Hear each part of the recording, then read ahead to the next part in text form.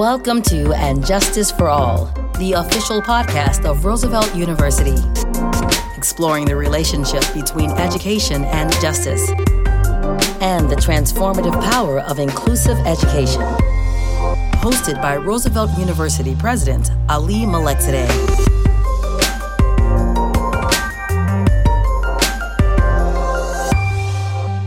First-generation college students often face many roadblocks on their higher education journey. Our guest this week understands firsthand what those challenges are and how to overcome them. In this week's episode, guest host Professor Andy Trees sits down with Dr. Andre Merrick, Roosevelt's new provost and executive vice president of academic affairs. Dr. Merrick is an established academic leader with over 17 years of higher education experience. As the first in his family to earn a college degree, Dr. Merrick understands firsthand the challenges that underrepresented students face. He prioritizes creating clear pathways for student success both within and across institutions and programs. Dr. Merrick is a borderland scholar who examines transnational flows of licit and illicit goods and migration, as well as indigenous history in the North American West. In this episode, Professor Trees and Dr. Merrick discuss his work as a borderland scholar and his hopes and plans for his tenure at Roosevelt University. Enjoy their conversation.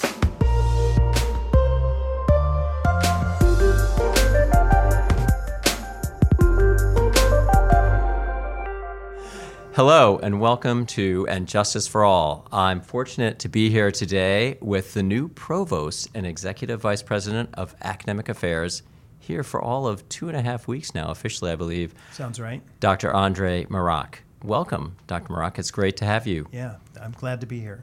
So you have a great family story. You're first in your family to get a college degree. Can you tell me a little bit about that? Yeah, I can. So I think the better part to start with this story is the fact that my mom was a high school dropout, but we didn't know that because I think like a lot of first-generation students, our parents, like the assumption in our house was that everyone was going to go to college, and it was just an assumption. We all needed to go to college.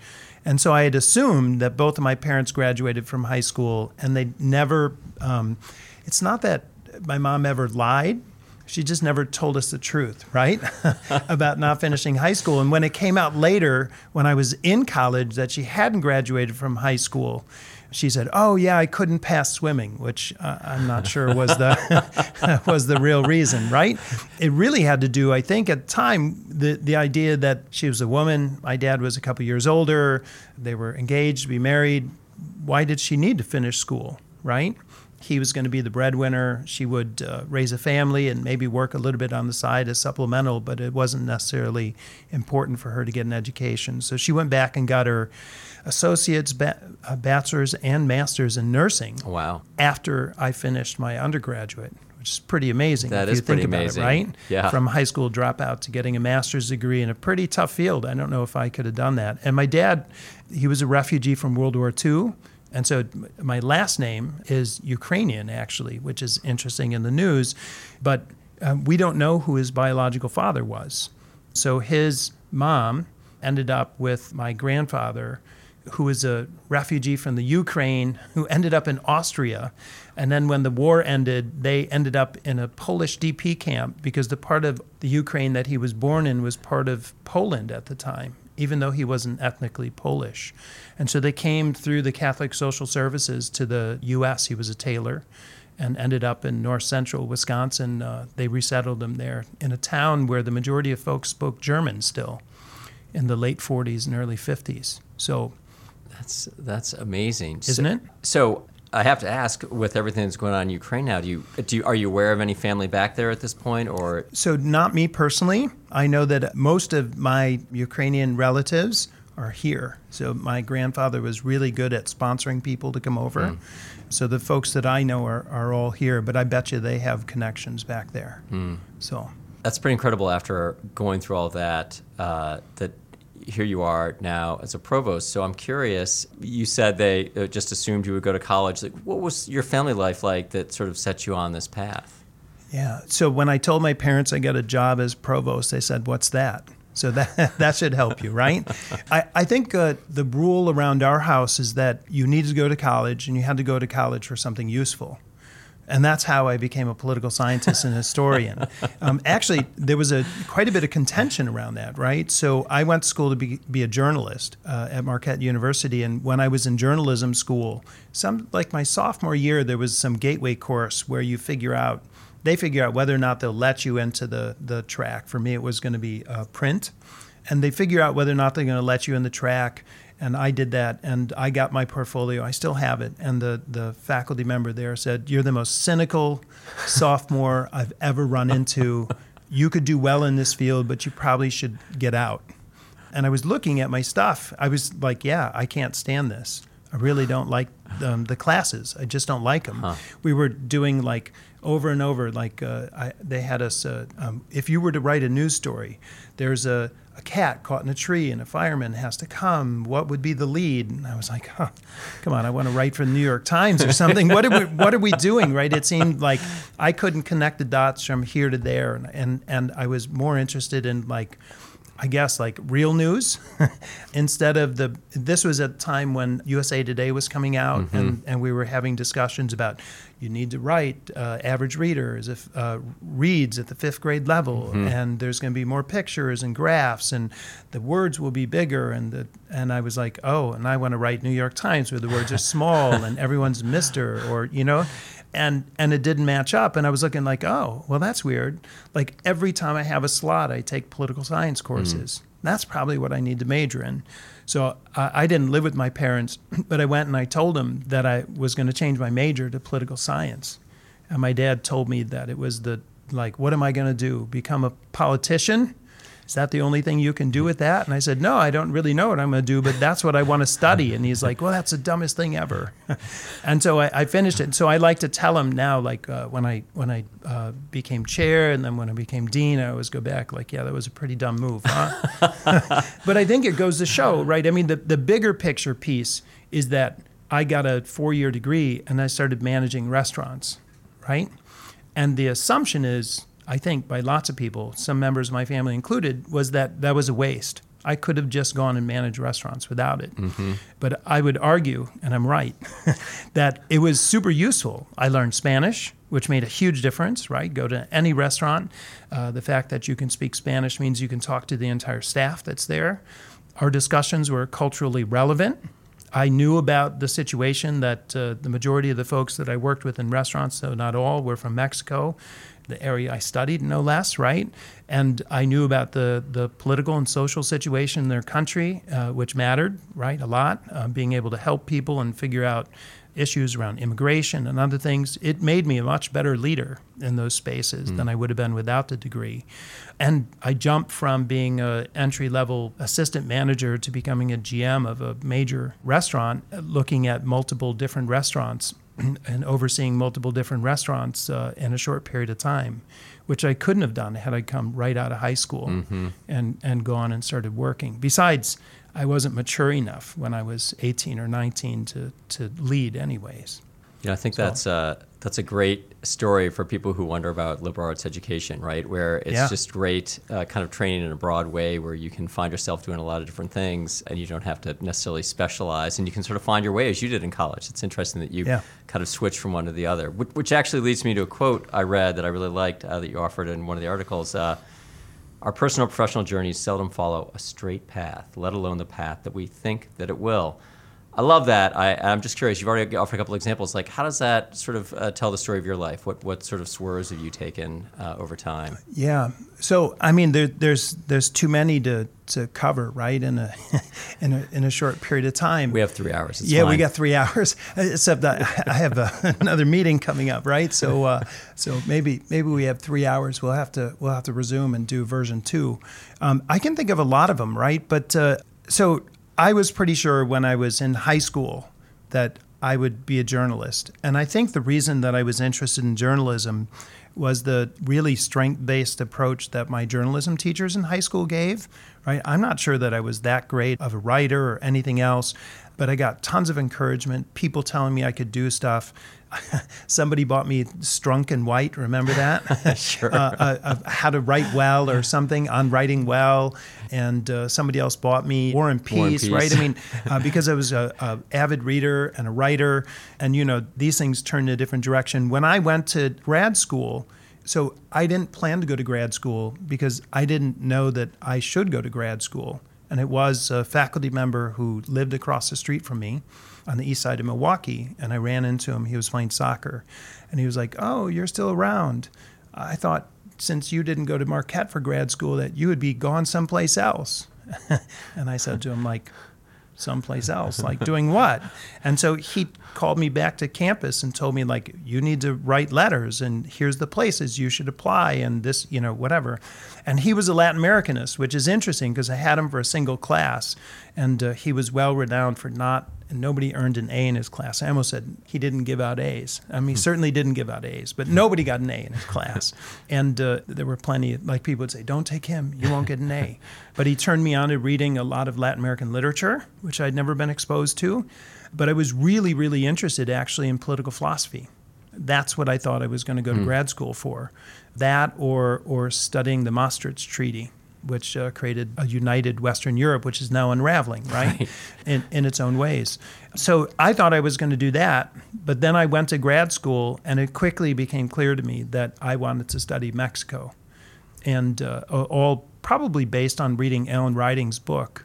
And then when I was at Syracuse for my master's, they only had a single political scientist in the program, which is super huge, that focused on Latin America. And he told me, don't study Mexico, do a small country.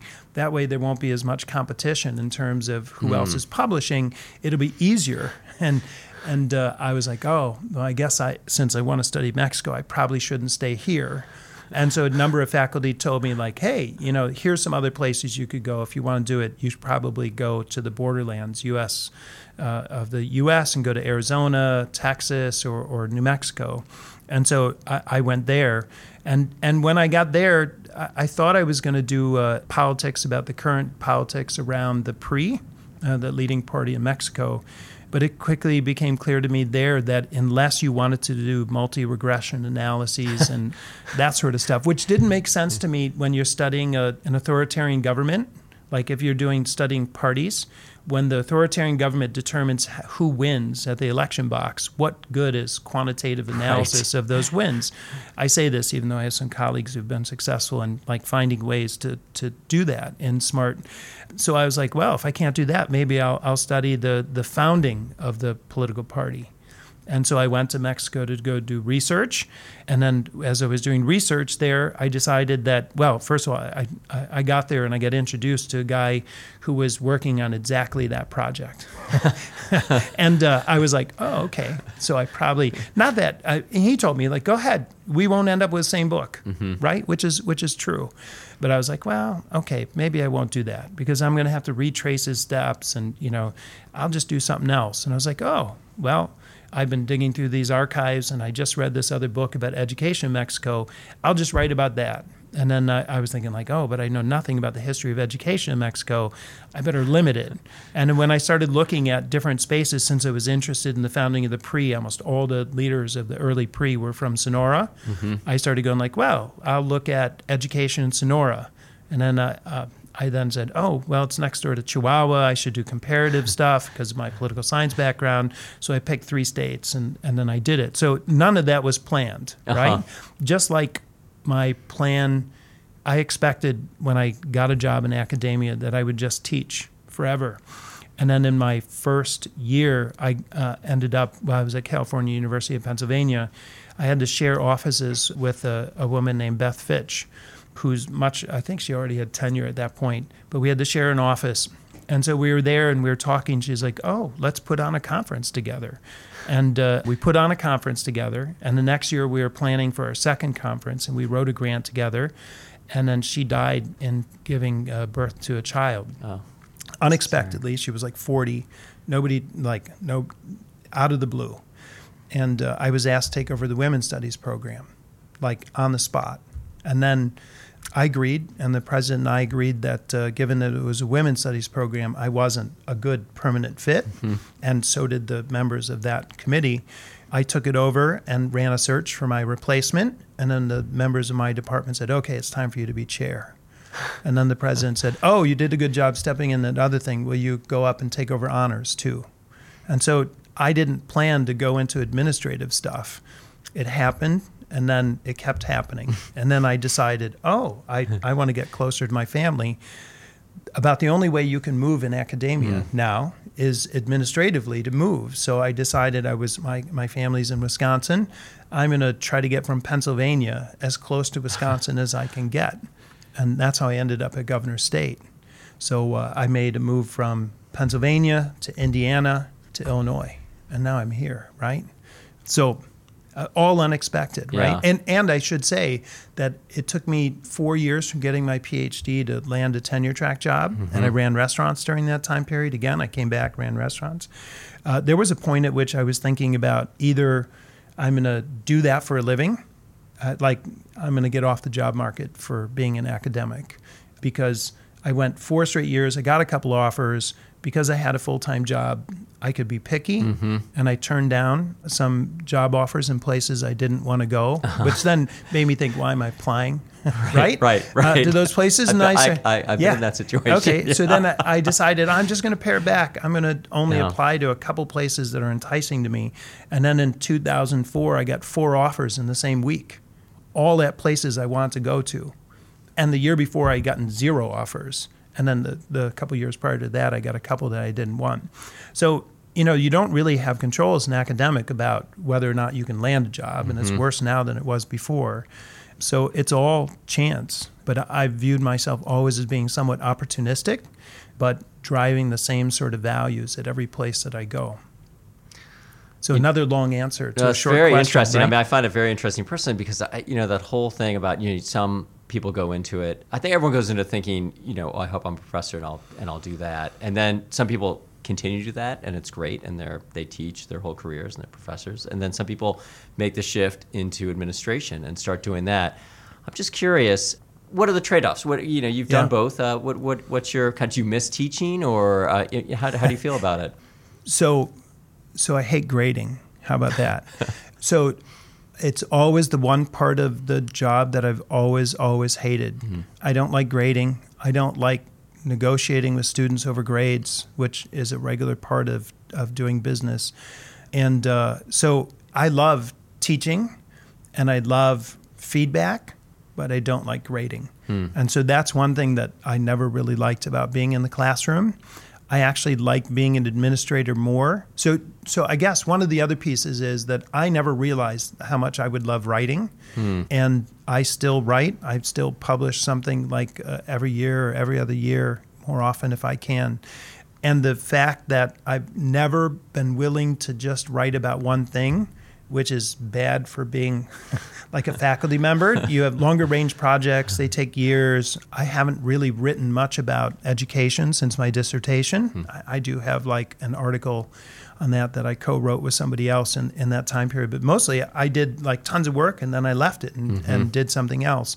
And I've always had that sort of deal where I'm always intellectually curious about something else. Right now I was asked to write a chapter for a book on presidencies, because as I told Ali and others, I'd like to become a university president at some point, though I'm not in a hurry.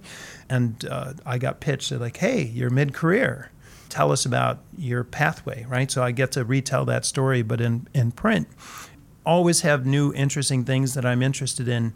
And you can do that as an administrator. You can't really do that as a faculty member unless you want to be pulling your hair out, right? Because the prep that it takes to deliver a new course well is a lot, right? And you can't just every year reinvent yourself in something new. But as an administrator, I come in and I work every day, and then I get to play on the side by like picking a topic and writing about it. Though I miss going to archives, that sort of stuff. And I guess it's worth mentioning one other thing. I think that there's 2 different types of folks in academia. There's folks with their heads up and folks with their head down.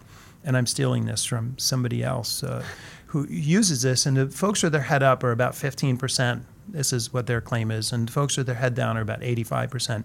Folks with their head down are the ones who are lifelong teachers and scholars. They are focused.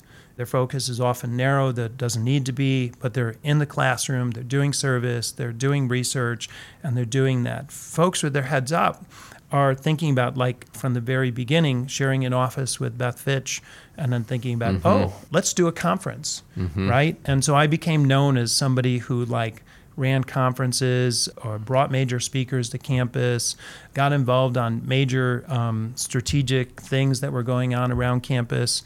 That has its trade-offs. It means that you're spending less time in your department advancing those sorts of things. And so that it's, at some point, you kind of got to make a choice. If you have your head up and you're interested in really big things that stretch across the institution, those are the folks who end up in administrative things usually, and those who are much more focused on the next book or their students' career trajectories, and those tend to, and you need both, right? And I've always been the sort of, I guess I read 4 books at a time. I do, right? And I can manage it. I've always managed it to read them, and I have different parts of things that I want to dig through, and so I'm always curious about a wide range of things. And if I had to stay on that focus like I did for my dissertation, that's tough. It's one of the reasons I like co-authoring, for real, right? So I can work with people, and then they can help fill in the spots. I did a thing with Laura Tunerman, who's still in Pennsylvania. We decided, we broke up who was doing research at which archives. And then we came back and then co-wrote chapters, and we'd be like, well, you know more about that. You write the rough draft. And I know more about this. I write the rough draft. And then we work through them. So that works for how my brain works, whereas that single author sort of thing that historians are supposed to do. My first book, the one I wrote by myself, is the worst. It is. And if I could redo it now, I would. So.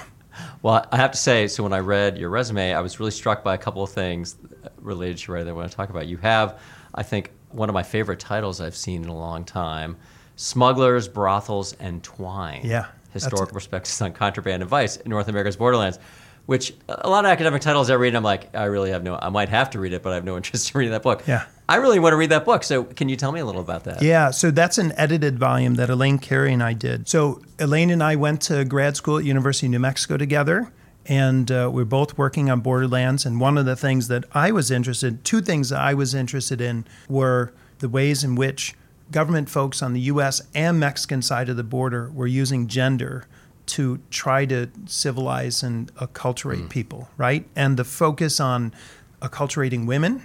So if women can be taught to be anti-vice police, because that's their natural condition, right, supposedly, and this is during the time of the rise of Prohibition, right? If we can tap into women's civilizing ability and acculturate them, since they raise children within a generation or two, everyone will be civilized. And the focus in the U.S. was on indigenous people, and the focus in Mexico was equal parts indigenous and rural people, because they were viewed, at least in Mexico's regime, as being often not any different, right? Even though indigenous people didn't view themselves as just being rural people, right? But the government viewed them in the same classification. So I was interested in those anti-vice and anti-alcohol campaigns in those spaces, and she was working on drugs in those same spaces. And so we started talking. We're like, what we're really talking about is vice, right? And anti-vice campaigns and how they work. And both the U.S. and Mexico use liberal regimes, and by this I mean big picture liberal, right? Not left-wing, but economic liberal regimes, to despoil indigenous peoples of their lands in order to create a modern state. And so we started looking at those, and the goal of that one is to take a look at, we were just talking about this for my profile. I like to think of my work as looking at transnational flows of licit and illicit goods and peoples. And we were talking about, is it acceptable for me to talk about licit and illicit peoples? And the answer is that that's not my category. This is the way in which people categorize people. So who deserves to cross the border? And how does that change over time? And what does it have to do with race, class, gender, national origin, those sorts of things. And so, in our current xenophobic age, where we use policies about COVID in order to make sure that people who deserve the right to at least apply for asylum, that they have to apply for asylum outside the United States, which then makes it nearly impossible for them to get asylum. That's worth thinking about. Why don't those people have value? What makes them illicit and not belong and lacking in humanity in some way? So that's what we're looking at. We're looking at, so of course the title's catchy because we have people who write about brothels. We have people who write about drugs and vice. But the Twine piece, I was curious about that. The Twine piece, which we included, is a look at the ways in which U.S.-made, prison-made twine was ruled illegal in Canada. And this is when we first started shifting from, the major harvesters that would use twine to create bales. And so the U.S. is using prison laborers to create twine, and Canada says you can't do that. But then some Canadian farmers get busted for smuggling twine across the border because it costs less. But it's violating Canadian labor laws. It's violating Canadian laws. And in some ways, it's no different than cigarette smugglers, drug smugglers, alcohol smugglers, and others who are engaging in this stuff. So what really makes it illicit, right? And who gets to decide about those things? So it seems like, how the heck does that fit in? But it fits in perfectly, right? Yeah. And what's viewed as illicit and what's viewed as licit change over time. And having a story about twine being unacceptable in Canada really shines a light on how shifting those categories can be over time. You can hardly think of a more prosaic, kind of unthreatening item than twine. The That's fact right. that becomes an illicit good. I love the way you're framing it. It's so interesting because you think about our immigration problem, and I feel like, there is obviously a policy problem, but I mean, the reason it's so difficult to solve is that it's been freighted with all these kind of racialized and masculinized and criminalized ideas of who can be a proper citizen, who can be American, that it's really tough to untangle that and just actually look at it and say, well, what would be good policy that would make sense for both countries and allow all this to occur? Yeah, well, the real answer right now would be like we're worried about whether or not there's going to be enough of a population to be here, to go to college, go to school, fill jobs and those things. I mean, the real answer is that we should be opening the door much more, right? Yeah. Instead, we'll probably end up with some sort of incentives to have more kids or things that's happened in other, I want to use air quotes, like white European nations that are trying not to become less white, right, by promoting that sort of stuff. But I would argue that conservatives often would say that it's not about race, right? That it's about 9/11, it's about other stuff. But of course, it's not in this work, but some of my other work that I do on borderlands and gates and walls and that sort of stuff. The more or less open border with Canada and the closed border with Mexico cries foul for that claim, right? It's just not true. And historians, I'm thinking here now, Kelly Lytle Hernandez makes an argument that it's not until like the 1930s that we get a real assumption of what she calls Mexican brown, right? So prior to the 1930s, Mexicans were by law considered white, even though they weren't necessarily automatically treated that way. But it becomes in the 1930s where there's an automatic assumption that ties Mexicans to race. Because I like to remind folks, often my students, that there's a wide range of different races of people in Mexico, right? And not everybody is stereotypically Mexican brown. But that has to do a lot with sending areas, who migrates and when they migrate and those sorts of things, right? So lots of early Mexicans who crossed back and forth across the border were wealthier and whiter, right? So as working class people come over the border during the revolution and then later for labor reasons, it tends to be working class folks. And they tend to be, because Latin America is a pigmentocracy, they tend to be the poorer you are, the more likely you are to be brown, right? And we get stereotypical images about who's coming and what they're doing. Even as we value their labor, right, we want them to go back.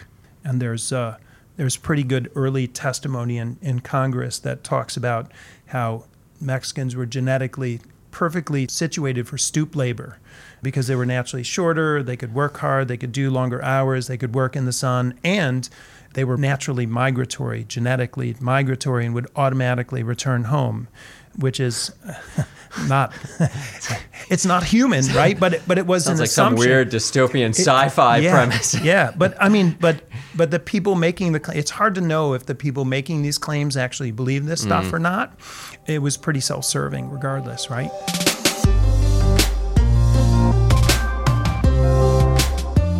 You're listening to And Justice for All, the official podcast of Roosevelt University.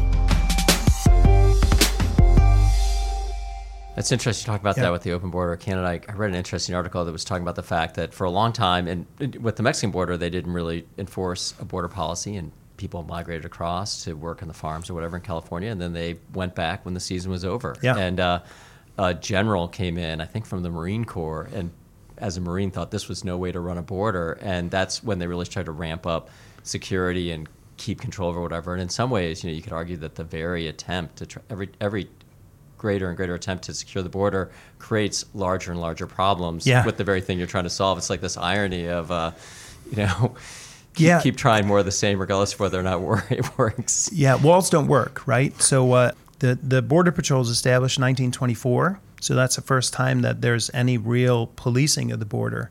But I think the funny and ironic part about border walls is that we know that the harder it is to cross, the more expensive it is for people to cross.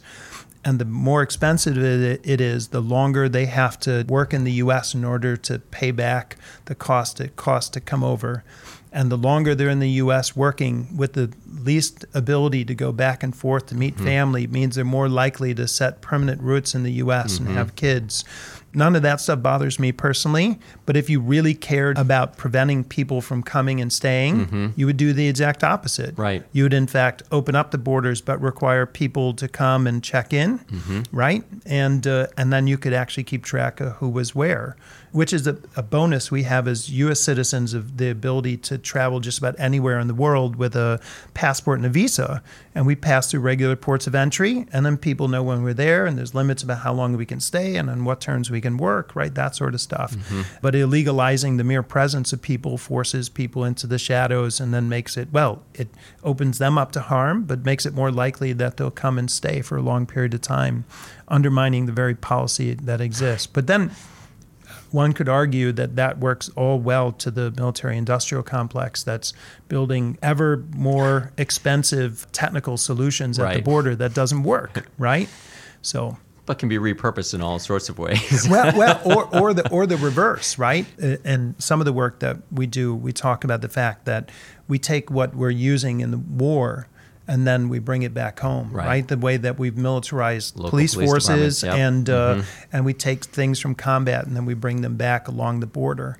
And the real problem with that, I think, is the potential future of artificial intelligence making responses on behalf of us instead of humans making judgment calls, right? So that's concerning to me. But now I think I've gotten off track somehow. No, it's very interesting. I'll go to a lighter note now because I was so curious. I saw you wrote for an encyclopedia an entry on baseball. And you've also taught a course on the history of sports. So I'm curious about really your own sports deep. affiliations here. Oh, my own sports. I thought and also your interest in sports. And we can talk about deeper issues as well. Yeah. Mainly, which team do you root for? That's what I'm... So... Even though I remind students in my classes that your connection to sports teams is totally illogical and makes zero sense, right? Because those players, they don't, unlike the early teams, they're not members of your community. They don't live there. Few of them own homes or pay taxes where you're at, right? The owners are often multi-million and billionaires who extract resources out of your community. Nonetheless, I'm a Brewers fan, a Packers fan, and a Bucks fan. So I get the baseball package every summer, even though every year I say, this will be the last year.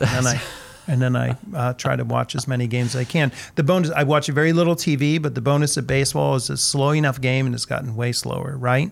Is that it's the only sport that you can read books during that you don't miss anything. And I have that down to a T. Well, speaking of not liking grading, so that is, you can watch baseball and do grading at the same time, which I think lessens the pain. Probably. Or some people would say makes it worse, right? No, I know what you mean about sports. I mean, it is I think one of the reasons I like watching sports is that you can root irrationally for a team for very low stakes, right? It doesn't have to have the same kind kind of problems that rooting for your political team has. But it is kind of funny when you think about it. I'm a Cubs fan, and watching them totally dismantle send again. Everyone to the winds. I saw Chris Bryant just signed his contract somewhere, and Rizzo's gone, and Baez is gone, Lester's gone. Like, everyone's gone, and But it's you like, won a World Series. which I'm very excited about. You Yeah. know, it took us 100 years, but. So now I'll still root for the Cubs, but like, who am I rooting for, really? I mean, it's just another But it won't collection. matter, will it? It really won't matter. Yeah, I mean, you'll if they have a watch- good run, I'll be totally invested Yeah. again. It really doesn't matter at all. And you'll watch the hometown media, which will give everything a beautiful Cubs slant, right? Right, Yeah, exactly. yeah. Exactly.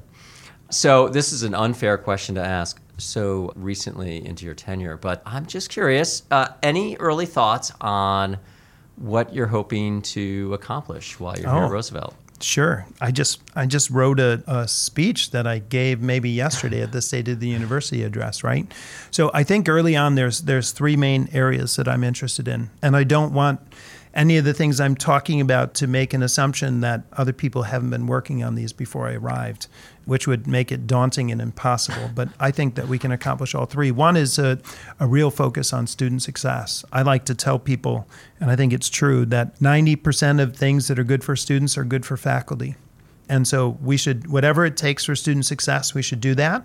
And whatever's best for students, often best for faculty. I think about class sizes and program size and all those things. If we do what's right for students, faculty will be in a good place. And so that's a win-win for everybody. And I also think that a part of that student success piece is making sure that we meet students where they're at. I know people like to say, like, that we teach the students we have rather than the students that we'd rather have. But I would argue that there's no students that would be better than the students that you have. First generation, Pell eligible, low socioeconomic status, all those things. You can't make a bigger change in people's lives through education than working with those very students. And given the sort of work that we work on, and listening to you talking about getting to teach an honors course with an experiential piece, is students with real lived experience bring their own knowledge to the table and actually add to the equation if you teach right? I mean, there's so much to learn from students. I taught a first-year seminar at Governor State University in the last couple of years on the history and literature of Chicago. I did it for two reasons. One, because I wanted to pick a topic that our students would know, and number two, because I wanted to learn more about Chicago. And having students who are from Chicago, and we spent a lot of time talking about neighborhoods, ethnic neighborhoods, how neighborhoods change, all that stuff, but having students in the classroom, like, I don't know Chicago that well. I know some parts of Chicago. I've now lived here a decade.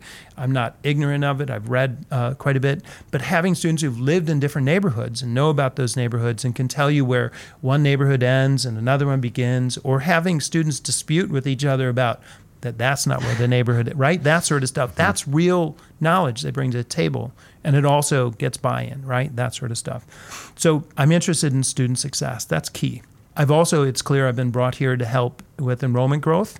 And I think we're positioned in a place where it's really quite possible. In spite of the macro environment that we're in, where there's declining demographics of students graduating from high school and all those things, we have a huge opportunity. Only 15% of community college students, so something like 80% of community college students want to get a 4-year degree. Only 15% ever do. So think about that other 65%. Is that right? Yeah, I'm doing math in my head, okay? The other 65% of students are the ones that we need to go get, right? And we need to build better relationships with area high schools and community colleges and to create the sort of supports and pathways that students need for success. So we can do that. There's opportunities in the health fields, obviously, and there's lots of opportunity in other STEM areas like cybersecurity, IT, computer science, business analytics, big data, all that sort of stuff. We need to do all that stuff without losing the fact that at its heart, education is a humanistic field, right? Like we were talking about earlier. You can get a history degree and run businesses. We need to convince people of that. But we shouldn't tell people that they're making the wrong choice by choosing an applied program, right? We just need to make sure that at the heart and soul of all education is in gen ed, but more broadly is the focus on social justice that we have. So that's two of the areas that we have. So what did I say? Student success, enrollment growth. And then the last thing, which I've kind of mentioned already in the enrollment growth, is I'm really, really interested in building relationships. So it's easy to run outreach by buying lists and doing enrollment management that way, and it's super necessary, right? I mean, the recruiting through digital platforms and Facebook and LinkedIn and all those things, it's where people are at. But the best way to get people to convince them to come to Roosevelt and make a difference in their lives is by getting to know them, right? And most first-generation students make a choice about where they're going to go to school based on the suggestions of their family and friends.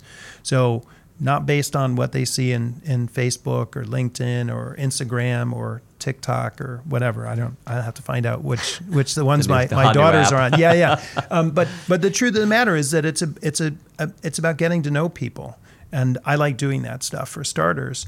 And there's plenty of people here who know people who work at those institutions. We need to be better about being intentional about being in touch with them, co-planning opportunities for students, bringing in speakers or doing service learning that crosses institutions. That's the sort of work that we need to do. So those are the three big ones. And then, of course, the beauty of these things is that I'm sure within a year there'll be newer, different ones, right? Just like the path of my career. There's no way to know what's going to come up or what opportunities, but we'll jump at those too.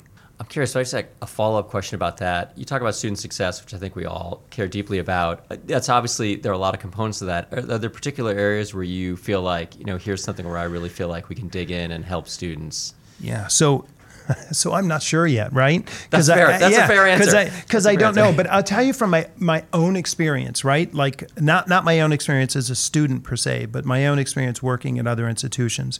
I think it's really, really important to build a sense of community and a sense of belonging.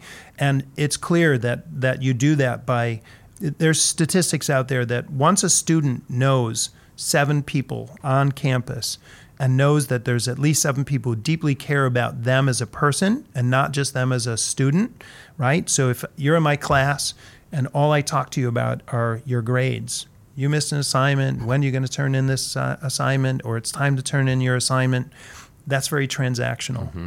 But when I find out, like, how are you? How's your family? How's that going? And by the time a student knows 7 people, it could be a janitor, it could be a administrative support person, it could be me, it can be a faculty member, it could be anybody. Once they know 7 people and know that those 7 people care about them, they're much more likely to be successful. So building real relationships, it's, in the literature, it's called authentic care, caring about the entire student rather than just that student's being a student. And that means that you do what's best for the student rather than what's best for the institution. And in the end, that's what's best for the institution, is what I would argue. So I've helped students leave the university I was at when there's a better fit for them someplace else. I've accepted that sometimes it's best for students to step out of school to come back later. But then you got to be there to be reaching back out and telling them, like, hey, there's a reason you stepped out. Now it's time to come back, right? Those sorts of things. So I'm a big believer in that. I'm a big believer in not lowering standards to help students pass. And I think that's super important. So having high rigor is super important. Students read when you're like lowering the standards to help them through. They view that in a perfectly acceptable way, such as that they say, like, that person doesn't care about me. Right? So we need to have high rigor, but then we need to also have high support in place, which means interventions when students need it, but more importantly is not assuming that students should already know things that we're here to teach them. So you'll see this all the time, right? Maybe you felt this way in grad school. You arrive in grad school and then people start talking, you're like, oh my God, what are they talking about? Who's that author? What's this thing, right? But you're too afraid to raise your hand and be like, who is that, right? I've never heard of that person before. And then you're like, oh my God, I don't belong here. And then you get out and you get to know the people in your class and to find out, like, none of us know, but none of us asked, right? Right. And then if you find out later, like, that professor assumes that you should know this stuff because you learned it some other time, but in fact, they're there to teach it. And so we need to know that, like, I got into grad school and everybody assumed that I'd already written a bibliographical essay. I was like, what's that? I don't know what it is. Well, I'd mostly done political science. I don't think we do bibliographical essays in political science, or maybe historiographical essays, whatever we want to call them.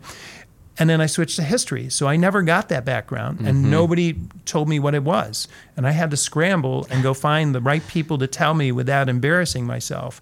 A better thing would have been to ask, like, who's written one of these before? And then actually teach how it's done instead of assuming that you know it, right? So when you get people in a particular space, we got to stop assuming that everybody in the classroom has these funds of knowledge that they already know how to do these things. In fact, we all arrive in different spaces and different abilities and different experiences. So I got to go in there and find out who can do this and who doesn't know how to do it. We got to teach them, and the people who already know how to do it can help me teach, right? So those are some key pieces for me, right? Caring about the whole student, meeting students where they're at, having high rigor, and then not assuming what they already know, and being willing to teach people and to differentiate our teaching in order to make sure everyone's successful. Let me turn that question around a little bit. You first in your family to get a college degree, and there are a lot of students like that at Roosevelt, and I think when you don't grow up kind of around people who've done that, it can be a jarring transition, and it can be a struggle at first. So I'm curious, you obviously navigated it very well. Not really. We're going to assume you did. What sort of advice you have for students like that at Roosevelt? Yeah, so I didn't do really well. I think that's one of the things I shared in the interview process, is it took me, I dropped out of school twice. Once because I made a bunch of bad decisions, and another time just because things got tough. So for me, the thing that really helped, so I had a hard time. I was poor. I had a job where I was working minimum wage. I could barely pay my bills, and I would miss class. And then when I missed enough class, then I would be embarrassed about talking to a teacher about what I missed. And so that would often lead to me missing more class. And at Marquette University, I can't remember what it was, but if the teacher took attendance, and most of them did, if you missed a certain number of classes, you would get a withdrawal F, right? And that was to entice you to go to class. For me, it just meant that I would drop the class, right? If I missed too many of them. And there's pretty good evidence that that's not the right approach, right? That sort of stuff works. For people who've not faced lots of trauma, who don't have lots of barriers, incentivizing by requiring attendance and then punishing people who don't attend. But for me, it just made it much more difficult to navigate my own issues about being able to pay rent and eat and all that sort of stuff. So I guess the answer for me is that we need to be flexible for people. COVID's probably really taught us that. But the thing that really got it going for me, I joined the Army Reserve and then later the Army National Guard to help me pay my bills. It was a veterans resource officer who told me, like, hey, you keep missing class and you keep doing poorly as a result of missing class. So here's my deal. I need you to come every week and report to me about any classes you missed. You're not allowed to miss any more classes. And you'll come every Friday and you'll meet with me and we're going to debrief. And for some reason, that changed my habits because I was being responsible to him. And so I would show up every week and all of a sudden I started getting all A's, right? So I guess I don't have really good answers other than the fact that it was support people and not actually my teachers or professors that made a difference for me until I started coming all the time. And then I got to know my faculty members who then served as resources. Like I told you at the beginning, I have a faculty member who lives across the street who tells me to go to grad school. I have another one, Carol Sklenica, who now lives out in California, who was, I think she was an adjunct at Marquette, but she lived in the neighborhood and I got to know her. She helped me with my dissertation, all that, like totally unpaid labor of love on her behalf of helping me out. But you don't get to know those faculty members until you're doing things right often. So it's really about taking advantage of the resources that are there. Once I started meeting with people and then talk to the right people, Marquette had additional funding for me. But I'd never asked, but I didn't know I could ask because I got an offer. And you just, you know what I mean? You get an offer, you sign it. And then I was talking to somebody and they're like, oh, we have this additional fund for students who are at hardship. And it'd be like, I wish I would have known that, right? Right. But it took 3 years. So I guess the real answer is you don't know what you don't know. And that's the hard part about navigating this stuff. So when you were in college, did you know what a registrar was? Did you know what a dean was? No. I didn't know any of that stuff, right? So how do you know how to navigate things? I didn't. I got a schedule. That was it. Right. Yeah. Huh.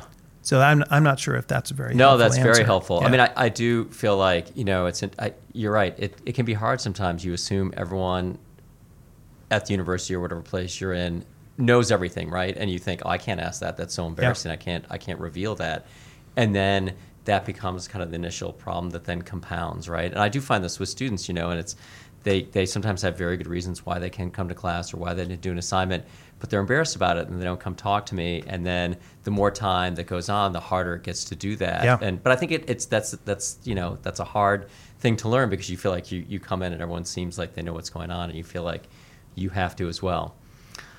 Okay, one last quick question. Okay, I'll give you a quick answer. Any opportunities you're very excited about as you arrive here at Roosevelt University? So my pet project is that I like to do a fundraiser every year by running an ultra marathon to raise money. So I promise that I'm not shy about asking for money. So I told Mike Cassidy, since I heard that he did a thing maybe once where he ran from Schaumburg over to here. I don't like street running. I prefer trail running. That maybe I'll convince him to run a 100-miler with me, and then we'll raise money like $1 per mile for each of us. So everybody's got to give $200 or whatever they can. But even if he doesn't come, I'll do it. And so I'm hoping maybe we'll do something in August, and I'll run that, and then I'll ask you for money. How's that sound? Wow. Your ultramarathons are typically 100 miles? Is that how far you run? No. I've never run 100 miles How before. far have you run for an ultramarathon? The longest I've done is a 64-mile race. Only 64. I have to say... Did I say only? I don't know. I'm joking. Yeah. I have to say, I'm convinced that whatever energy this job demands, you have the energy that it takes if you're cranking out 64 miles in one go. Well, we do stop at aid stations and rest. But anyways, that's my plan. And Okay. I like being right here along the lake to get some runs in. So I'm excited about the idea when I have long days that I can just shoot out the door and go for a run and be right here. So that'd be awesome. Well, I have to say, it's been a pleasure talking to you. Fantastic meeting you. Welcome to Roosevelt. We're very excited to have you as our new provost. Thank you. I'm glad to be a Laker. And Justice for All is produced by Roosevelt University and is available at roosevelt.edu or anywhere you get your podcasts. The music for And Justice for All is written and produced by Jesse Case. Thanks for listening.